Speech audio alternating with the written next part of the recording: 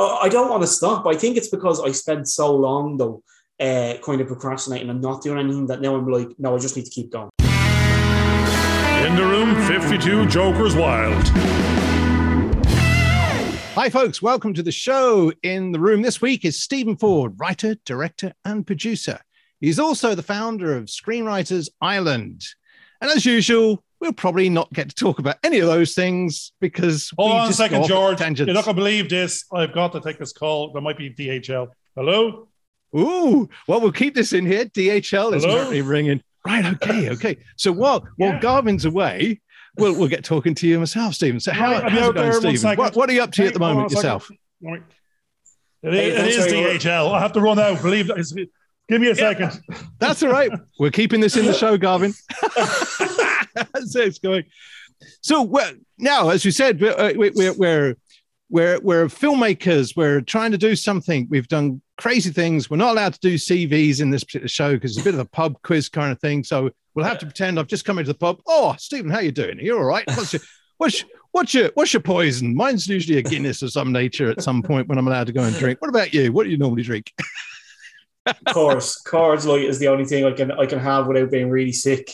Oh, right. Okay. Yeah. Because I normally find that if I have too many beers or too much, I just don't like the taste after a while. But the Guinness is going well. And now that I'm an Irish citizen, would you believe I became an Irish citizen this year? I now prefer the Guinness down across the border from where I live, down in the actual Republic of Ireland, as opposed to up in Northern Ireland. So that's something else I'm into at the moment. So you're a brave man, George. I can't drink Guinness. Oh, right. I can only drink one. I can only drink one. So we'll find out what Garvin. So Garvin. Oh no, he can't hear us yet. Garvin. Yes. How's it going? Yes. So we're in the pub. Now I've just had I've just had McGuinness here and Stephen's got his Coors Light. What's your poison in the pub when you go for a drink? No, I'm a big girl's blouse. I like me sweet tangs. So it's actually, I used to be a cider man in a field many a year ago, a 2 liter of something ugly and cheap. And that wasn't the girlfriend at the time. No. But I mean, it was. So actually, now I'm all about the berries this. And I can't even remember the names of them because I'm actually usually in Lidl or Aldi. I can't believe it's not Copperberg. So I think it's Copperberg. Yes, Copperberg. There you go. Mixed berry cider. A big girl's blouse is what I am at the best of times. I like that ciders as well. Normally at the apple. We're normally at the lime and lemon or something. I think it's like that, or lime and blueberry or something. I've always wondered how the hell is Guinness the biggest? No, I know it's not there's Guinness is the brand and they own all the others as well. I've never seen anyone drinking Guinness. I don't know who these people are. Actually, when I worked as a barman, if someone ordered a Guinness, it was the little old man in the quarters drink. It was because you were a lager, you're a lager louch. Again, that's it. We have become the little old man. Oh, there's iron in it. My blood sugar up, or my protein count or something. And I'm the designated Guinness. I'm the designated driver now, so I have to have the Guinness Zero, which is the kind of no alcohol in it, but it tastes just as good. It's just you don't have a migraine afterwards. Some black nonsense is what you're drinking, nice with a bit of cream on top, right? Yeah, absolutely. No, I was away for 30. I'm away for 30 seconds. We're having a film business podcast show. I come back and we're talking about this little old man's pint of Guinness. So I don't know. I got to take control of this bloody thing. No. Definitely the Guinness. We're in here drinking our Guinness. So I'm just going to have a Guinness here. Here we go. Oh, look, it's falling out the bottom now. So it's just the way we go. It reminds us of the old camera lenses and stuff like that, and why we're actually in this business in the first place is to go down to the pub and drink Guinness while we're waiting for somebody to go and set a shot up for us at some point, and Garvin to work out the budget for what we're trying to do while we're just drinking this Guinness. Well, put it this way, it's going to be black sloppy water. I won't be paying for the Guinness. That's actually, I always wondered when I do Coronation Street, Crossroads, EastEnders. They spent 97% of the time in a pub of some description, and everyone's in there of a Tuesday morning. And I go, who are these people? What jobs did he have that you're able to go to the pub every day, have a drink, and then feck off to work or come back in the middle of work. It didn't make any sense to me. But the interesting thing about Coronation Street and Emmerdale and Home and Away is that at least when you go into the pub, you feel as though the walls are quite solid. When you go to the Fair City pub, somebody walks past and the set moves like this. That's what I'm noticing. I mean, the car crash looked a bit kind of, inconvenient when they had a car crash recently, but old Emmerdale went for the lorry up into the air, over onto the side, and the kind of spooky kind of Frankenstein graphics that went up after as the menacing character. Now, I have a question, because I'm just thinking now over the years, and I don't know, because I don't watch any of these programs. I don't watch much. I'm not even interested in film.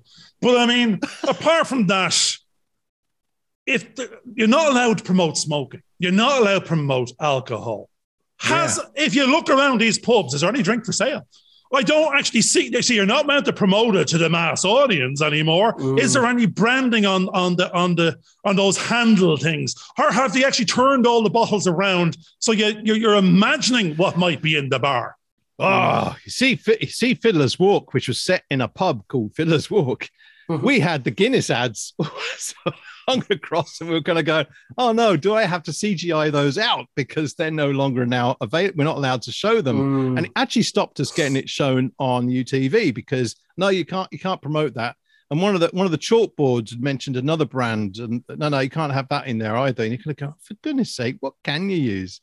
What are you allowed? No, we're 2 minutes in now, Steve. We're 2 minutes in now. You got to start. Sorry. It's like you have to be like that little child in the classroom.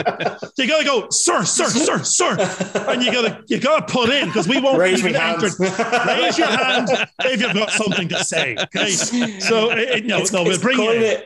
It's kind of like those movies, isn't it? In a lot of movies, you'll see the characters go in, they'll be like, "Can I have 2 beers?" And you're like, "What beer? What beer are you ordering?" There's hundreds of beers you can get, like, and it's obviously branded, like, but they never say, like, "Can I have a Heineken?" It's always like, "Can I grab 2 beers, Stella?" And it's like, "What beer are you getting though? What drink are you getting?" No, there we're on it, because, like, I don't know. I think you might be a writer you've got so many hats on these days, Steve. And every time I look up, you're acting in it. You've wrote the damn thing. You're producing it. You're directing it. You're doing location. Actually, I think you're asking for a farm in Wicklow for someone else at the moment.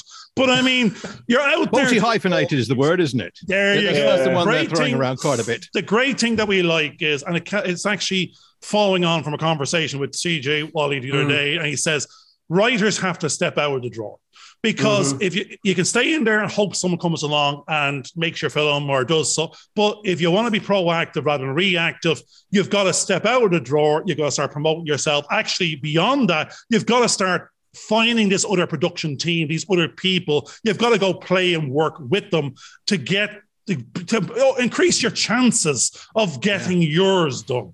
And what I am evidencing, and I'm not usually on Facebook and places like that, but you're creeping in front of me, and you're all over the shop. I don't know whether I have you on stalk follow or something, but you're there. I think you've done about 3 or 4 shorts in the last 3 days. So tell us about that for a second. Yeah, 100% agree with you. What CJ said. It's like I was a writer for 10 years and no one cares about you. When you're a writer, no one seems to notice you. And all of a sudden you start directing things and everyone's like, adding you as friends on Facebook, and everyone's like, "Oh, can I be in this film? Can I be in that film? I send you my reel, send you my CV." And you're like, what is happening? No one cared about me when I was just a writer, And it's that thing that, like, you just have to, when you're just a writer, it's so much harder to get recognized. When you step out of that and you start doing direct and everything else, it just seems to be that then people start caring. They're like, okay, who's this? So I remember the good thing I'm hearing there now is another little bit of saying that CJ and a couple of others were talking. Actually, before that, I don't know who it was. I can't remember today. It's 2 weeks late. It's the more you're doing for others, you're starting to pay it forward. You realize if I help this guy over here get something made, it helps me. Now, again, it doesn't have to reflect back immediately like that. So we're finding the same. We're trying to meet people like yourself. We're trying to give confidence to ourselves by giving confidence to the likes of you to go, we need to move from an I mentality to a we team mentality to bring ourselves along, to increase the odds and chances of getting stuff done. And hopefully by helping others, we help ourselves. Absolutely, and I didn't realize that until I did my first short film about a month ago. I didn't realize how it's about like the context you make, like the context you make on set as a director. Like you said, when you do favors for people, like I don't. The 3 films I've done, I haven't auditioned anyone to be in them. I just kind of met people and I was like, you're really lovely to talk to. Do you want to be in this? And they'll be like, one of the girls for the film we just finished the other day was saying, I've no experience. I haven't acted in years. I was like, it's okay. It's only a short film. I was like, we'll do this together. It'll be fine. Let's do it. And I just think that's much better than me saying, hey, do you want to audition? Like, who am I to audition someone, Yeah. I would rather give someone a chance and then they're like really grateful. And, then I'm like, oh, I might have something else for you. And they're like, oh, well, I actually might know someone that could help you with this, I must say, though, the auditioning process is actually quite valuable because I know that in a couple of short films that we did and actually the feature film that we did that we auditioned. And one of the things that gave you a chance to do as a director was to watch the people perform in front of you. Whereas you might have had an idea of what they were going to be like in a particular role, you then kind of went, actually, they would be better in that role, not that role. And I remember there was an agent had sent me 2 actors for one of the shorts we did in 2001, actually. Yeah. And what happened was that he says, oh, this guy's great for this person and he's great for that one. And I went, no, they're not. They're the opposites. I wanted them to be the complete opposites so that what you expected is not what you actually got. And that made the film a lot more interesting just to actually work on because you were playing things in opposites. And the 2 actors loved it because one of them was being typecast in one role and he was now suddenly able to play the opposite, the grungy kind of dirty bag and all that kind of stuff. Whereas he was being asked to go and wear a suit and be the posh kid that didn't get into trouble. And then the other guy that was always seen as a troublemaker was turned into the posh kid. And he went, it's a bit like Michael Caine in Zulu became the posh. I'm jumping in because you know what? Had I not known from all the sort of stuff you're putting out on social media, you're pumping it out like there's no tomorrow at the moment. I know you're married and I know you have a lovely little girl. But had I not known that, I says, this is Tinder for film. You're walking up the randomers. You're going, do you want to be in me film? Yes, I have full control over this. You don't even need to audition. So I'm going, this to me for the bachelor type guy out there that wants to pull a couple of lines that beat Tinder down, hands down. You've got the excuse to walk up to any good looking girl or boy or whatever you want to say and go, do you want to be in me film? Yeah, I heard a little bit of that for a second, but now I know you had better intentions than that, and there is a film. So yeah, you make it sound really awful when you put it like that, Garvin. Jesus. No, so I do. Now I completely understand what George is saying about the audition process and how valuable it is and stuff. But I just felt like the 3 short films I've done, I feel like they're not serious enough that I need to audition like a seasoned, veteran actor like that. So for the first one, Behind the Mask, I had met the girl that was in that, Sinead Cassidy Holt, on set for another short film and was just chatting away with her and I'd seen her do it and I was like, do you want to be in Behind the Mask? And we had a chat and she was like, yeah. I was like, cool, let's do it. And then she ended up now, we have such a good connection now. She's ended up doing, makeup and things like that on some of the other short films I've done, which is brilliant because she can do everything, and then for Forever, I think it was the same. I said, I seen her on Behind the Mask. I said, do you want to do this part? I think you'd be really good for it. The other guy that was in that, actually, he sent me a reel of just like, I think he was in a very, very short film, very brief. And I was like, yeah, really like that. Let's do it. And then the one I just did now, my daughter is in it. And then the 2 other girls, Fatima Cara and Gemma Hazar, that are in it, had more or less little or no experience. Had a chat with them, seeing what they'd done, and they were kind of really nervous, like I've no real experience. I was like, well, come on, let's just do it. It's nothing, not huge roles, really small parts. We can do this. And they really knocked it out of the park, I have to say. For all the 3 short films I've done, all the actors really impressed me, I have to say. You just said there in the middle of that, if it wasn't as, it's not as serious, so it's not that serious.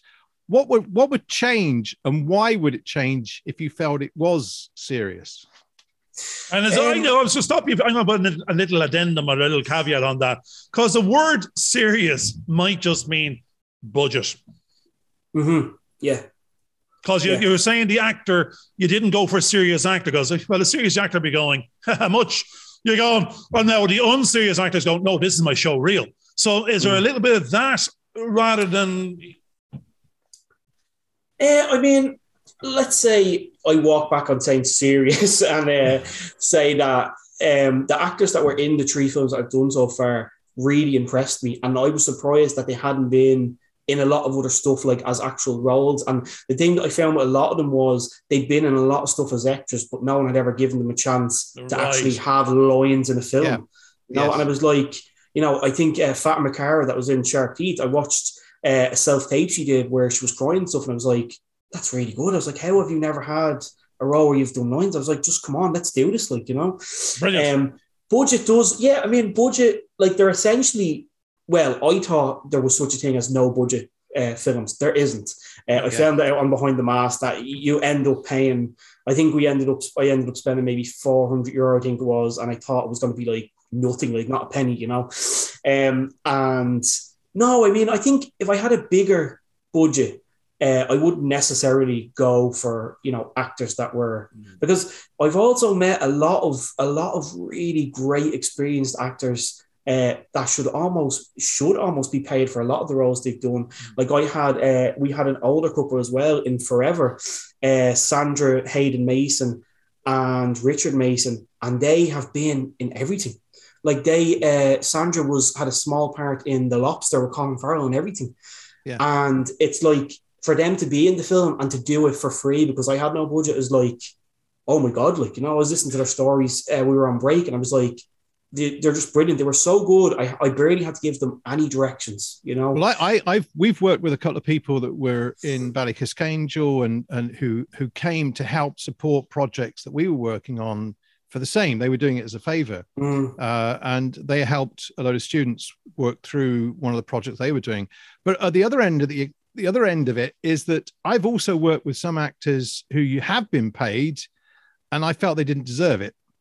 And what I'm saying is that it's like a lot of people seem to think, well, I'm the actor, I should get paid X, Y, and Z. And when you start to get into it, you suddenly kind of going, they're not actually doing what I want them to do.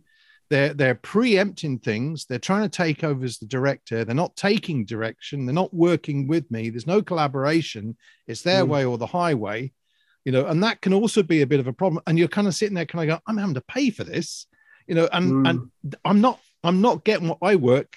And if you're trying to fit into a schedule and you're trying to work pretty fast, you suddenly can find that becomes a block that's preventing you from achieving your daily goals, which is also budgetary constrained.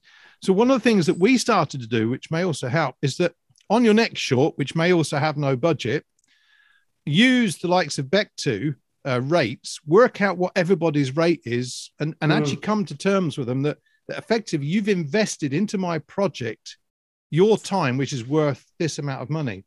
What then starts to happen is you then start to take it seriously. That's the difference. You then start to say, well, actually, this is the value that I've now put into this film.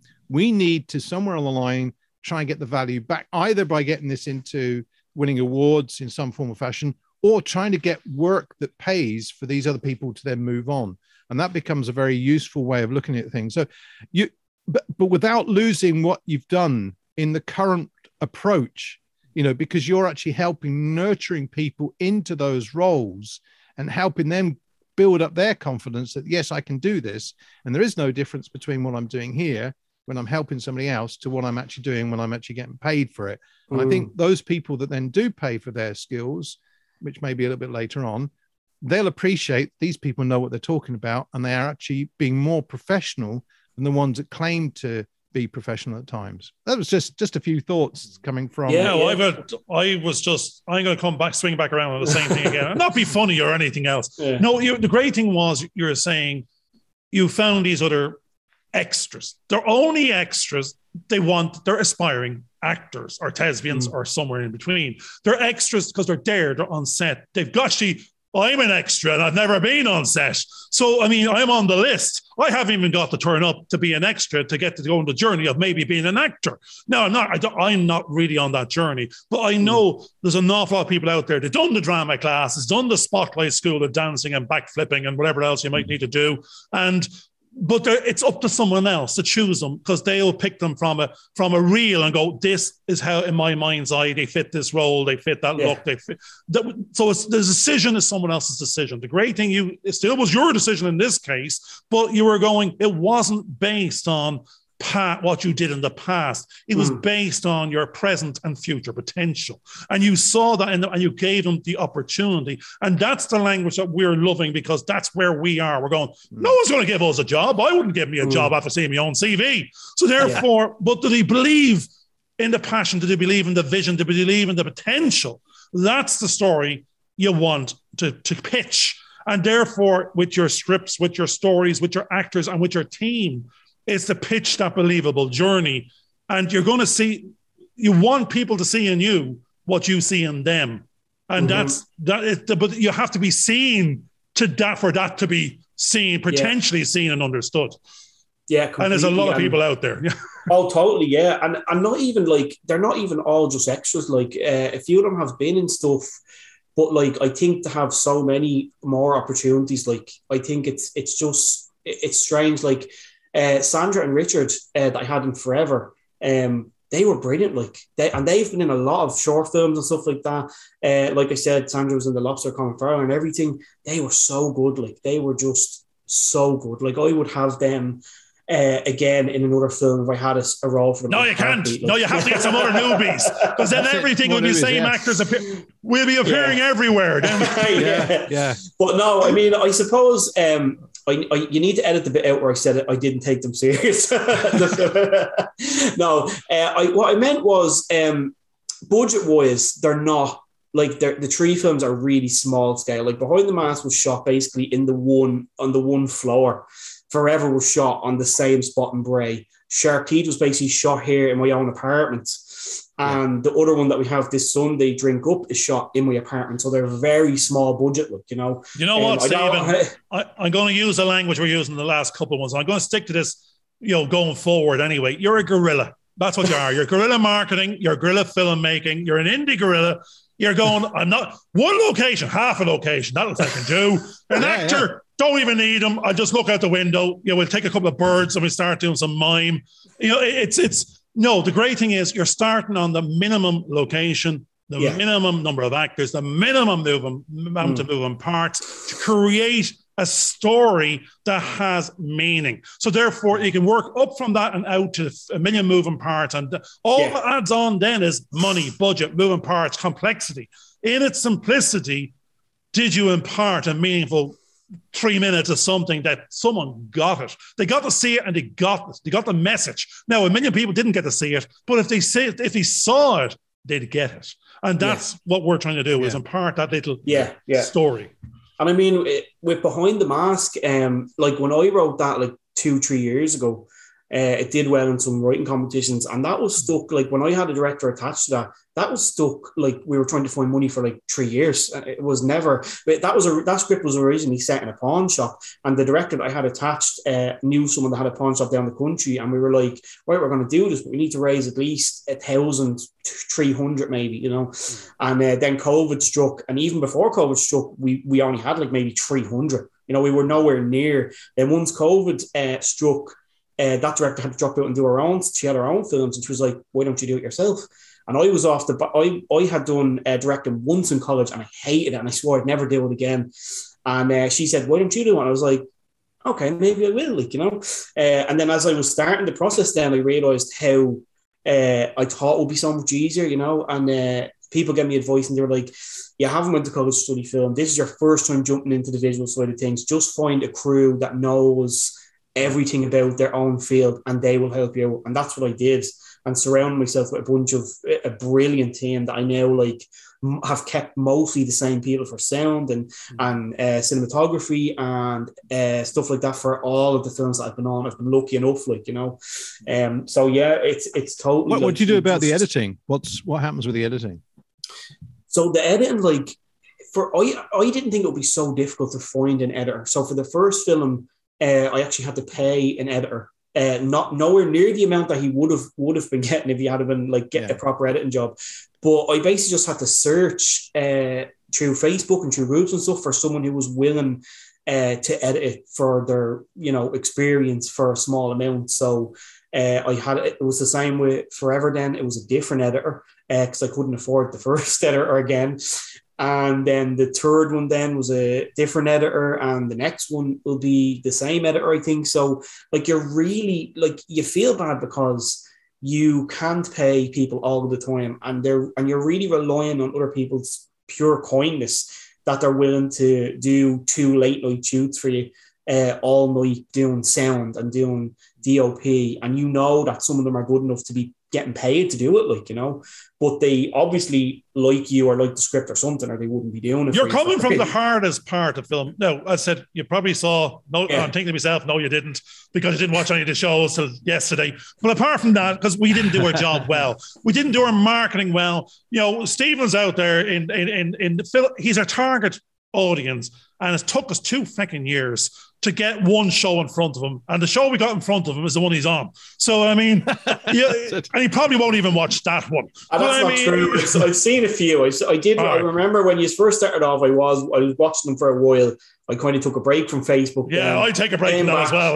Yeah, I came back and just were still gone. I was like, "That's brilliant." No. Well, the question I was getting to see, the strange thing is, the few people we're talking. No, actually, few. George reminded me this morning. This is probably episode 25 in the film bunch, and the people we're talking to in there, we still are calling in indie production. We're trying to find, there's micro production, no budget, this budget, but we're trying to kind where we are. And we've decided we're sub 1 million.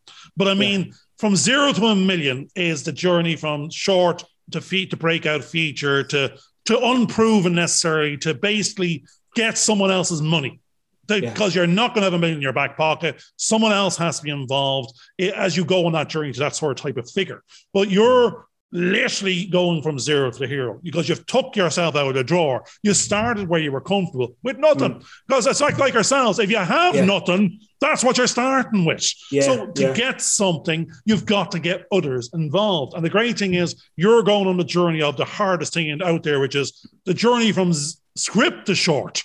Because it's from no money to a little bit of money, the minimum value proposition, the minimum amount of money. So, because I'm dependent upon someone else's skills to package this.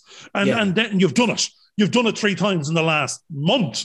And the great thing is, now, in some ways as an accountant, I'm going, I hear 100 quid, I hear 300, and I go, and I know it's hard because that's money that you're not eating and drinking and living. There has to be excess. And it's something you're investing in yourself. And so other people might laugh at that figure and go, geez, I spend that on pints of Guinness on a Saturday night.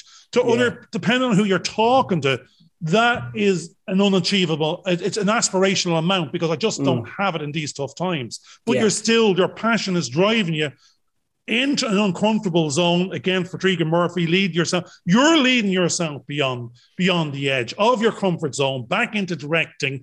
You didn't like direct, but you knew I have to go there to pull myself out of the drawer. I have to bring other people up with me and make them my team, my dream team. And if I go from 0 to 500 quid, that's a stepping stone to 5,000, to 50, to 500. And that's the journey I now see you on. And because I'm an accountant in the past, if you had the budget, if you could attract it, your mindset changes. You don't feel apologetic for not paying people their worth. You identify their worth and go, I want to be worthy of my team. I want them to be valued, feel valued. I want them to go on a journey with me. And I want us not to be in a penny place, but a pound. And therefore, but that's a mindset. And I think you are rocking and rolling it. And don't let the figure block your way. It's the passion will push through, I think.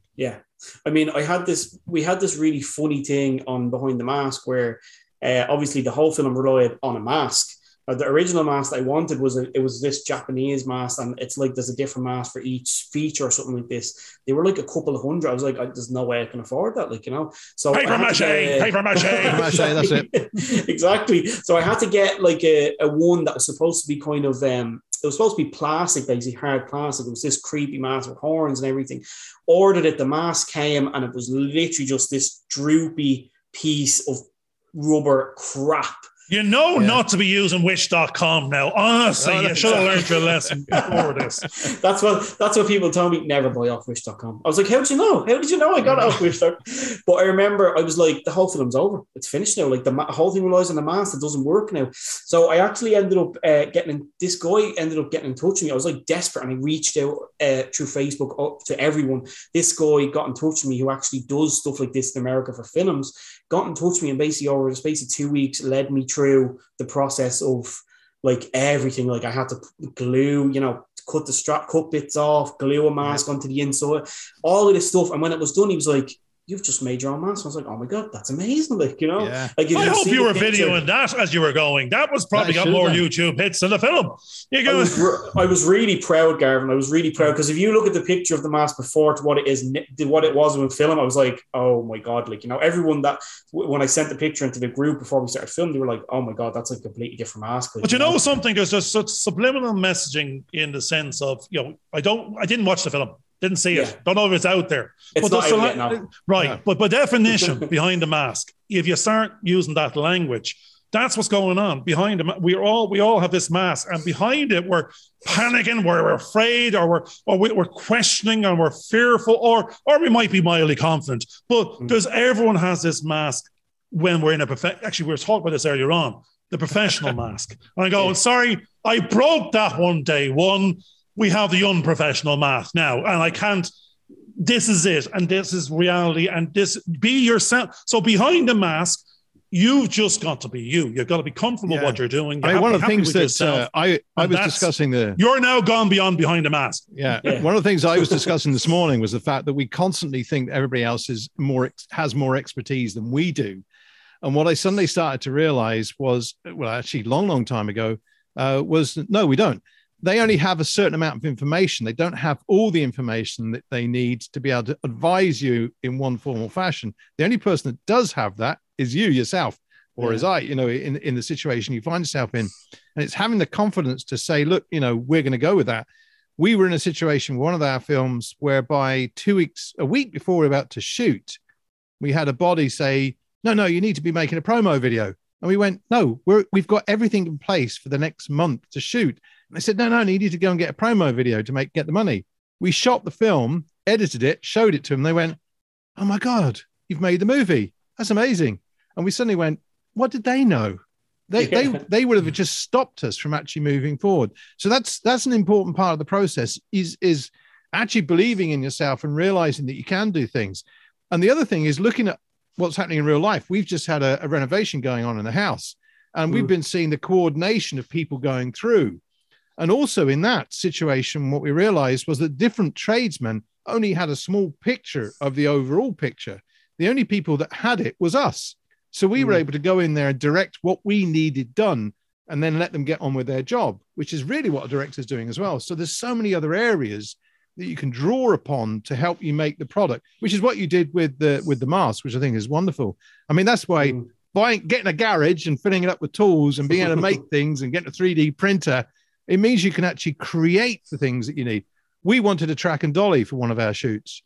And so we went down to B&Q and bought some, 32 millimeter plumbing pipe. And that became the core component of a track and dolly system that we wanted with our normal tripod and a couple of skateboards, butchered it and fitted it up. It was brilliant. But those are definitely skills that, you need to start. They'll never go to waste. And you'll be able to use them on the products that you're doing, which I think is fabulous. I'm going to wrap a couple of your shorts together in my head because I'm sitting here going, this is what's going on.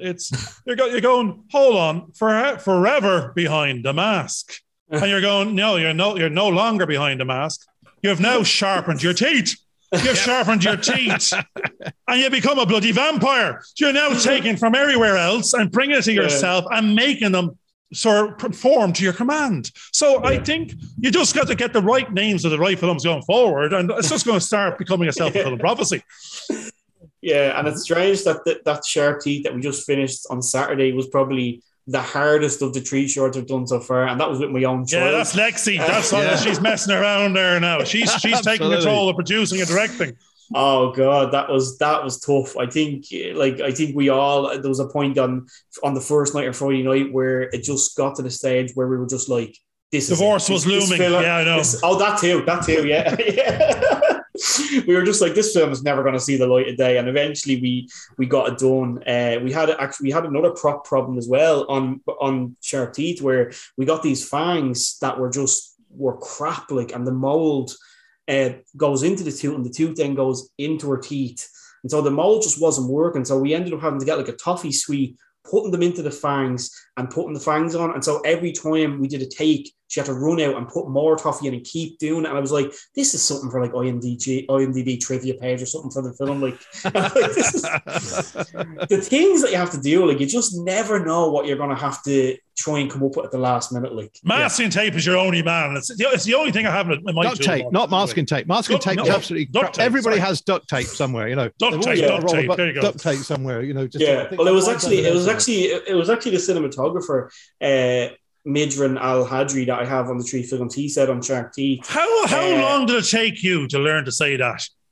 I was practicing a garden before. I wanted to get it tell you, I'm not even going to attempt that.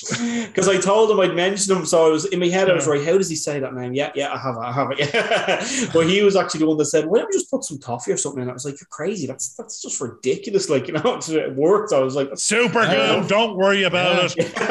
Yeah. Gorilla glue, even better. Gorilla glue. Oh, yeah. Then there's a massive bill to go to the dentist to get it removed at some point. Actually, I'm reminded of when we first. This is it. I'm reminded of the first time we didn't meet. You know, so it was like 2 years ago, and we touched base on LinkedIn, Facebook.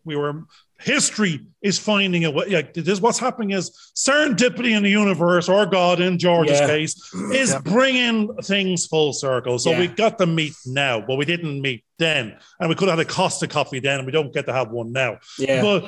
But back then it was, what was the name of the Screenwriters Ireland? What's the name of the group? I think back then when we were talking, it was Dublin Screenwriters. Now it's Screenwriters Ireland. Right, Screenwriters Ireland. What the hell is that about? What happens in there?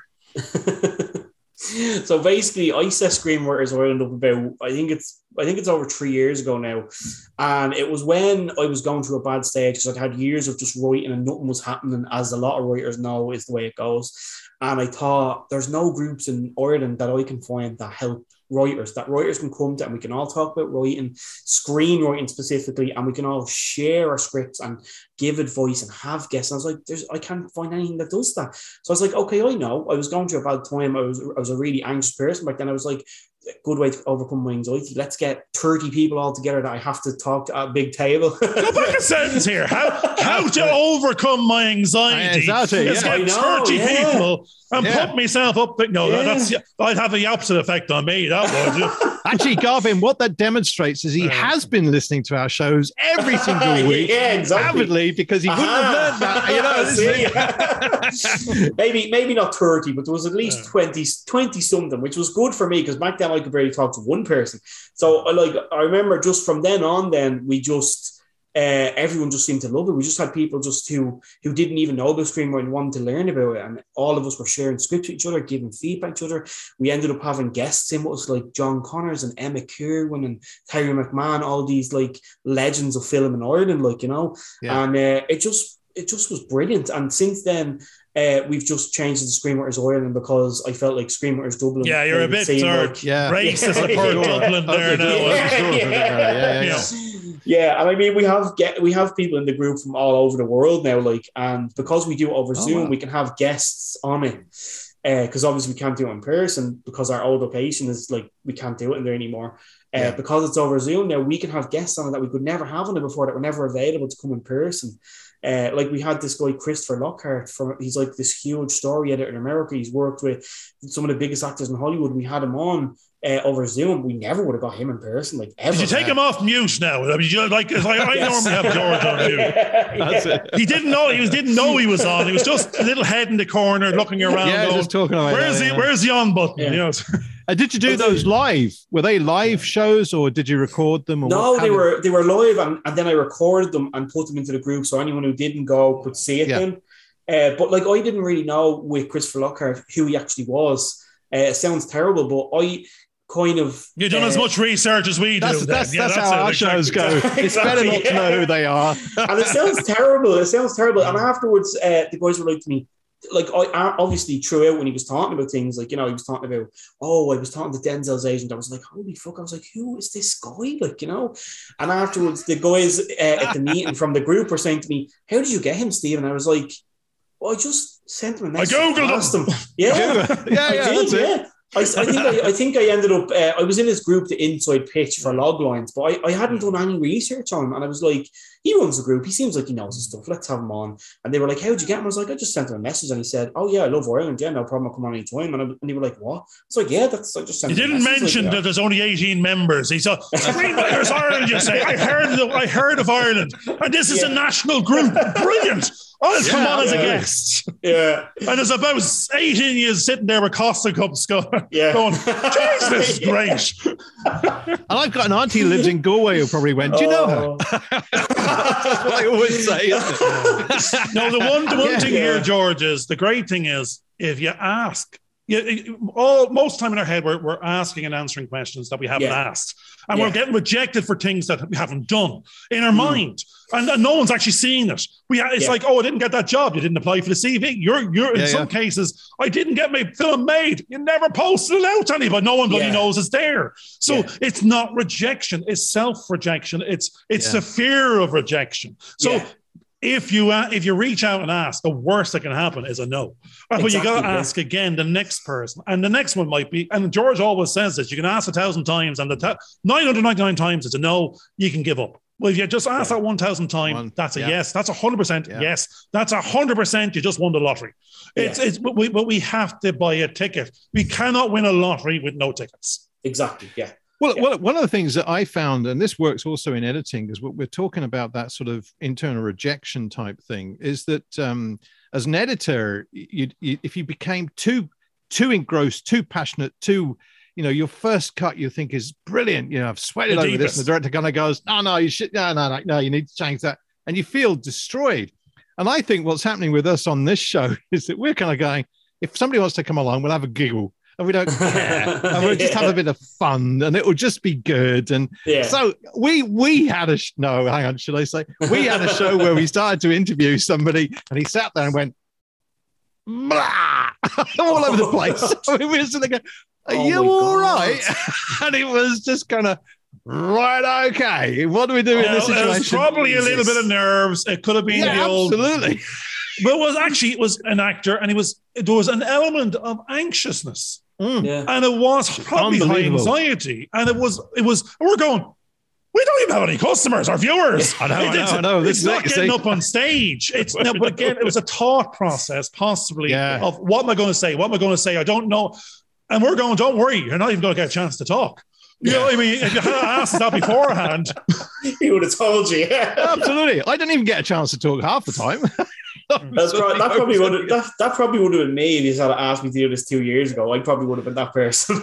Yeah, but I think we're just enjoying having a load of fun. I mean, because I know that when I first got into television, if I'd looked at multi-camera work and I looked at all the things, and I would have been freaking out like nobody's business. I'm kind of going, that's a doddle. Just set up the cameras and make sure they're all recording. And then if something goes wrong, which it has on a couple of shows, you're going to go, that was a great show, but it obviously wasn't the show because that button didn't go. So we'll record it again tomorrow. And actually, as long as you're honest, everybody, and the person we were talking to on that occasion sort of got themselves all dolled up and sort of came on with a dress and everything else and went, okay, you've got prepared this time round. You hadn't got prepared the last time round. You weren't expecting this. So it works. And you kind of go, just enjoy the process. Let's just have a little bit of fun and see what happens. It's the best way to be, Yeah. Now, the weird thing is, we includes you. Well, it normally doesn't, but we're going to include you. The royal we, which is actually it's me, it's I. It's not. I'm just saying the royal we. I know. Right. Us, we're more representative of the audience, of the world, and with the positions we're all in. It's the ones at the top of the food chain that are the stars. They're not the star. They're the exception, not the rule. So if this is more closer to reality in the sense that we're all aspiring, we're all trying to figure things out, we're all muddling along, we're all disempowered or semi-empowered, and we don't. It's not life. It's not easy. If it was that easy, we'd all be stars. And then so the whole point is, there's a lot more black space, dark space than there are stars in the universe. So, and we're in that other space. And therefore, you are representative of people's dreams. We're representative of people's dreams. We may not achieve our dream, but the whole point is to have them and to be pursuing them. Not everyone can win. There has to be second, third, fourth, fifth, sixth, seventh in that race. But I mean, if we get disillusioned because we're not first, then no one is going to go out the front door. Yeah, exactly. So it's great to see you outside the front door. You should have learned your lesson after 3 in the last month. That's what made my DOP for the last 3 films said to me like a couple of weeks ago. He was like, I have no fucking doubt that by the end of next year you will probably have a feature at the rate you're going. Like, and I was like, no, that's it. It's keep on doing it for yourself, not yourself, for themselves, yourself, for the rest. Well, what happened? Yeah, what happened with us was that we produced 14 shorts and suddenly went, well, if you strung the 14 shorts together, there's 2 feature films. We've made 2 feature films and we didn't even realize it because we were focusing on the shorts, which again, going back to Garvin's thing about what he was saying about don't use the same actors all the time. A lot of the students I've worked with, they've always used the same cast. And people are sitting there in the audience. Is this the same film as we were watching a short time ago? Is this a different movie? Because they all seem to have the same people in it. They thought they were watching this really bizarre feature-length film with all the same actors coming off. They've got a very, very crazy stuff. But I do think it's, once you start to accumulate, I mean, I don't know how long, did you say your film is about 3 or 4 minutes or how long? How long is it all 3 shorts that you put together so far? I'd say the first one will probably be near 10 minutes. The second one probably maybe under 5 minutes. The third one may be close to 10 as well. And then the one we're doing on Sunday, probably under 5 minutes as well. But there's 30 episode, minutes, you have half an hour. 30 minutes worth of film. Yeah. So all you need to do is twice that volume and you've made a feature-length film. So, I mean, the experiences that you're gathering just because you keep on going out and shooting these little shorts are valuable stuff, real good investment into what you're doing. And once people start to see that you've got this accumulation of films and experience, they will say, well, look, do you know what? He can direct a bigger project. And that's where you get the likelihood of someone coming to you and asking you to direct their project. How would you feel about that? If someone came to you now and said, look, why don't you direct this feature film I've got? You've not written it. You've not got anything else to do it. We just want you to direct it. How would you feel about that? Panic. No, I'm messing. Same as the rest of us. It's actually, now, the first question you should have said, Stephen, is what's the budget? What's the budget? Will I get paid? It's funny that you say that though, because actually I was talking to one of the guys in the crew about this a while ago, and I was saying that I wrote Behind the Mask, I wrote Forever, I wrote Sharp Teeth, and I was like, after I wrote those 3 scripts, I had nothing else in my head I wanted to write. So anything else I wrote was Midge asked me to write a short horror, so I did that. Sinead Cassidy Holt, that was in the films, gave me an idea for another one. She said, why don't we do this together? I wrote that. So unless anyone comes to me with ideas now, I feel like at the moment there's nothing in my mind. I don't have any other ideas for shorts. Anything I'm directing now after this one was ideas that someone else has given to me. Like, so the one on Sunday, Sinead said, I have this great idea. Why don't we write it? I was like, okay, cool. Why don't we both direct it? Okay, cool. Let's do it. So I love it. I love it. Yeah. You know what's happening there? It's sometimes you can't just walk up to someone, actually, even in business, go, all these 10-year-olds are making millions, go, I'm an accountant, I'm a businessman. Just go off and do that. Why don't you just go off and do that now? You're going, what is that? I don't know. You can't just go off and write J.K. Rowling bloody Harry Potter because you can write. You're going, now the strange thing is it's a focus. The whole point of having a quiver of arrows is you're aiming it at a target. You go, that's a target. I'm going to aim my skill set at it. I'm going to bring the skills to bear. But sitting there and you haven't got a bow and a quiver, you're going, what's the target? I don't know. Have you got any arrows? No. You're going, what? You have the wherewithal and the ability. That's you have techniques. But now you got to it has to be targeted at something, and you can write any story. If I said it's a zombie horror, comes to Dunkin' Donuts, you'll make it happen because you're going, there are the bits. I got to put them together. I got to make it interesting. These are the moving parts. You have to target the effort and you have to empower and then bring the quality and bring the value. So you have a skill set. That's what all these people have is if it's an uncommissioned script, if you're a script writer, that's what you wrote because that's what came into your mind. If someone wants to commission you, they're going, I want it under these parameters because I want to use your skill set. And that's a different something. So at the moment, anyone, let's say in the group that's sitting in the drawers, you're going, there's a bunch of people, and CJ Wally says there's 1,000 people on the platform waiting for someone else to target their skills. So that's the difficult thing. If there's no one there looking to target it, then you have a bunch of arrows in it that are sitting around and no bow. Exactly. And I've been there, and this is how I met CJ Wally actually, was that like so many writers is you write a script and you're like, you'll see people posting groups. I wrote my first feature. I finished the final draft and everyone's like, brilliant. And then they're like, now what do I do? Keep writing, write another one. And all you can do is just keep writing and writing. And then you don't realize that like you need to get yourself out there because they're not going to come to you unless you are like 1 in a billion. Now I love that. The target is not going to come over and smack its head on the arrow. That's it. Yeah. And I sat around for so many years thinking I'm going to write a great script and someone will come looking for me. And then years later, I'm like, well, how are they going to I need to put myself out there. And you need to make contacts. You need to, like all these things online are great. Like competitions are great for experience. Coverfly, Script Revolution are all brilliant as well. But at the end of the day, it usually always comes down to getting yourself out there and who you know and who you make contacts with, who you make friends with and stuff, I don't think I even would have been where I am today only for the last, let's say, I don't know, maybe 5 years, the people that I've made friends with and the people that I've, got in contact with to the group and stuff like that. It's all about who you know. Like it comes down to who you know, I think. At the end of the day. It's who you know and what you know. And what but you know. Not on their own. Yeah. You've got to match the who to the what. Now, the weird thing is then you have to go the when, the why, the where, and the how much. Yeah, because they are the other bits that are missing. Yeah.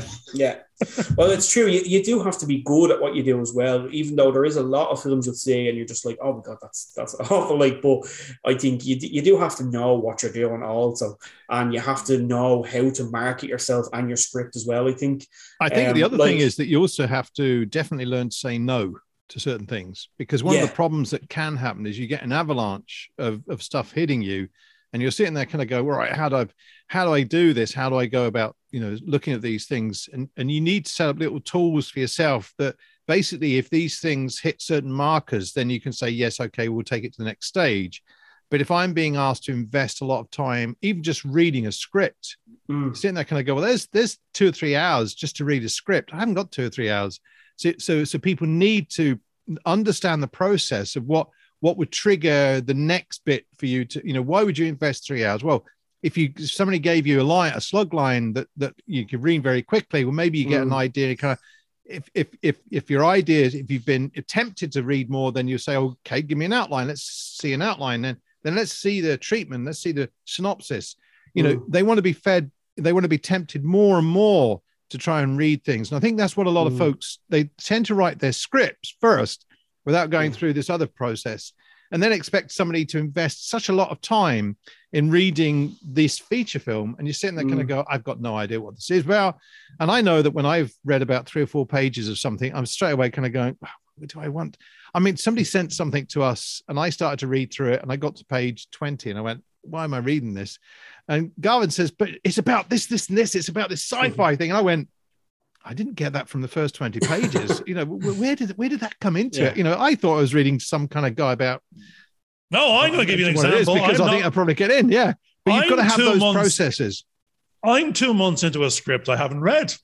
Yeah. I'm actually I know more about it than the writer, director, producer. I know every activity, every actor, every line, every.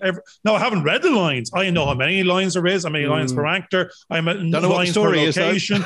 I don't even care. I know how many 42 locations. I know there's 7 lines, there's 13 actors. I know it has 30 days of production. I know what it costs down to the fucking penny in 15 minutes.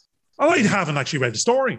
Yeah, But yeah. I mean, no, I invested enough to go, that was structure, that was process, that was about having what's the cost of a crew to have those actors there in a day to carry it, get 6 scenes in the can and 3 minutes of production. And if it was there, it doesn't matter what the 3 minutes is in terms of editing, I'm going to have 90 minutes to be brought down to 3 on a regular basis at a cost of, that's accounting language. That's the functionality. That's the process. That's the procedures. That wasn't, is this shite? What is the story? Were the lines any good? Did the actor perform? Don't even care, because what I'm looking at was, this is a 357,000 quid before there's a bloody moving part of any interest in there, A-list, anything. And I'm going to go, they thought it was 2. I'm going, it's 357,000 of minimum part. And I go, and therefore you're saying, is it worth reading? No, this was a process I was teaching myself and going through anyway. But the weird thing is, you have to know, and everyone has to know, what is it they have? What is the minimum value it can be done for? What is the aspirational value if you were sticking Clint Eastwood in it? You know, and the best DOP on the planet. And between the min and the max is the value that moves between 1 million customers and 20 million customers to make this work, be it an investment or a flop. So the story hasn't changed. And the pitch has, the ask has. Yeah. We've basically worked out for every 3 minutes of film, it's around about £5,000, all the bits and pieces that go into it. So that's, you know, it's every 3 minute film that you've made, or 3 minutes parts of, like your 10-minute film, is 15,000.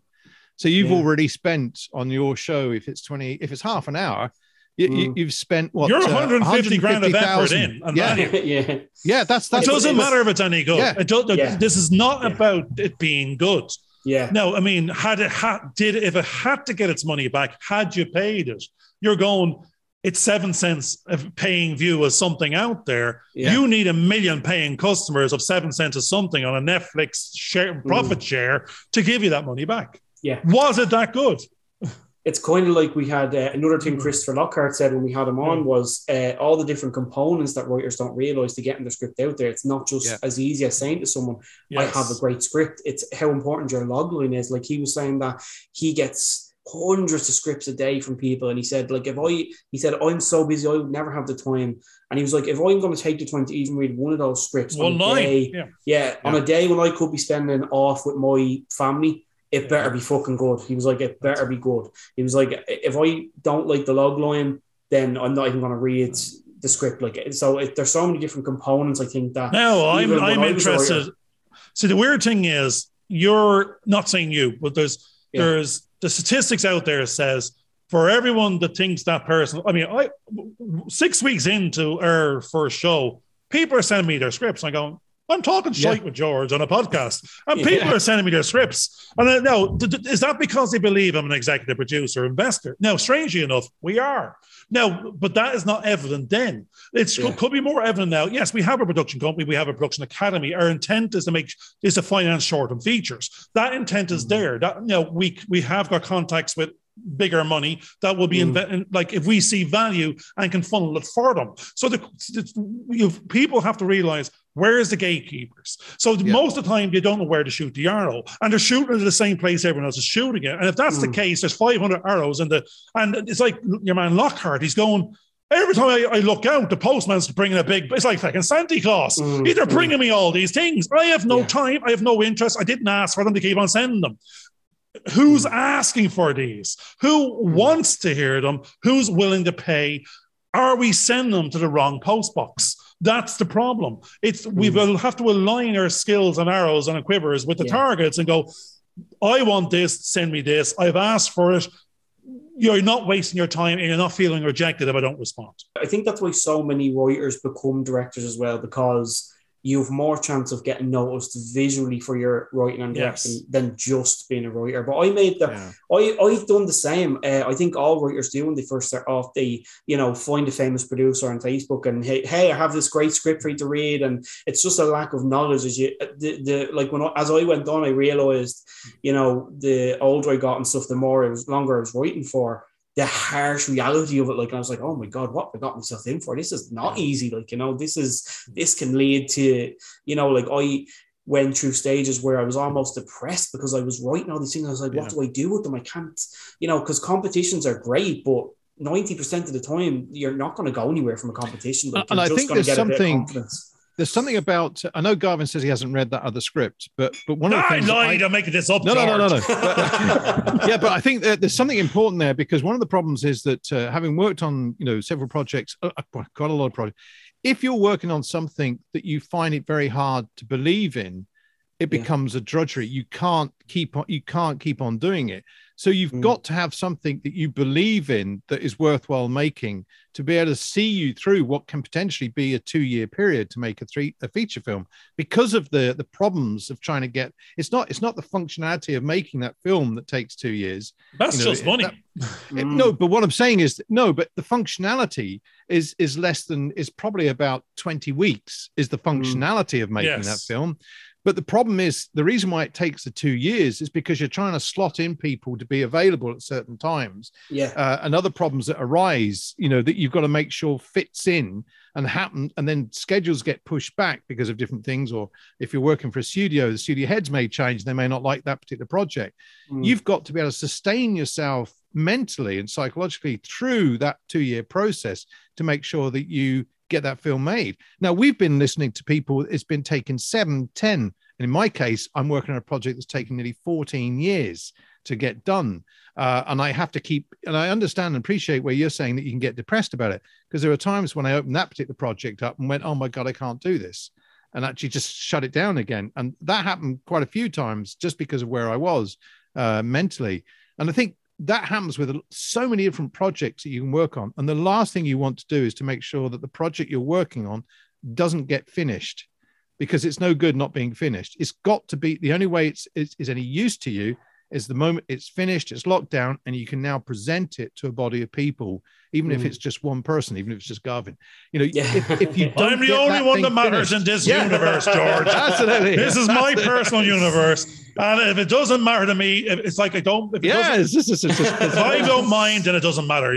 So something like that. Yeah. And I think that's what people forget is how mentally and physically overwhelming it is just to finish a 90-page script. And I think that's why when someone finishes even one draft of a 90-page script, someone, if you post it in a group, everyone will be like, oh my God, fair play. That's brilliant. You got one draft done. It's such an achievement, because people don't realize unless you've tried to write a 90-page script how hard it is, That's because you're an Alcoholics Anonymous. You have to move back to the next door. Which is actually probably quite good that we're getting back to Alcoholics Anonymous. How did he write 90 pages? I can't even put my trousers on in the morning. Well, the funny thing is that we've now got back to the first thing we started off, because Garvin went off to go to meet the postman, while me and Stephen here were talking about Guinness and Coors Light. And the reason why that's a very interesting thing to talk about is that we've now got to finish the show. What? We haven't even spoke about the film and the writing and stuff. But I think what's really fascinating is what's great about chatting to all the people that we chat with on this show is how much we all learn. And even though I may be sharing stories and experiences I've had, we're learning so much from each of our guests. We've learned so much, Stephen, from you, because you're talking about a perspective that you have. And that's actually encouraging. It's encouraging me, because I remember we made all these short films and then went on to make a feature film, and then things didn't quite happen the way you thought. But we're seeing how you're being motivated to go ahead and keep pushing through that. And we're kind of going, do you know what? We can do the same thing. And even though we're where we're at now, we're kind of going, yeah, now that gives us the incentive to keep on going. There's a reason, there's a purpose that we have behind us. And I think that's the great thing. And I love what we've talked about in the way that we've discussed the reason why scripts should be put together and reason why they shouldn't be put together.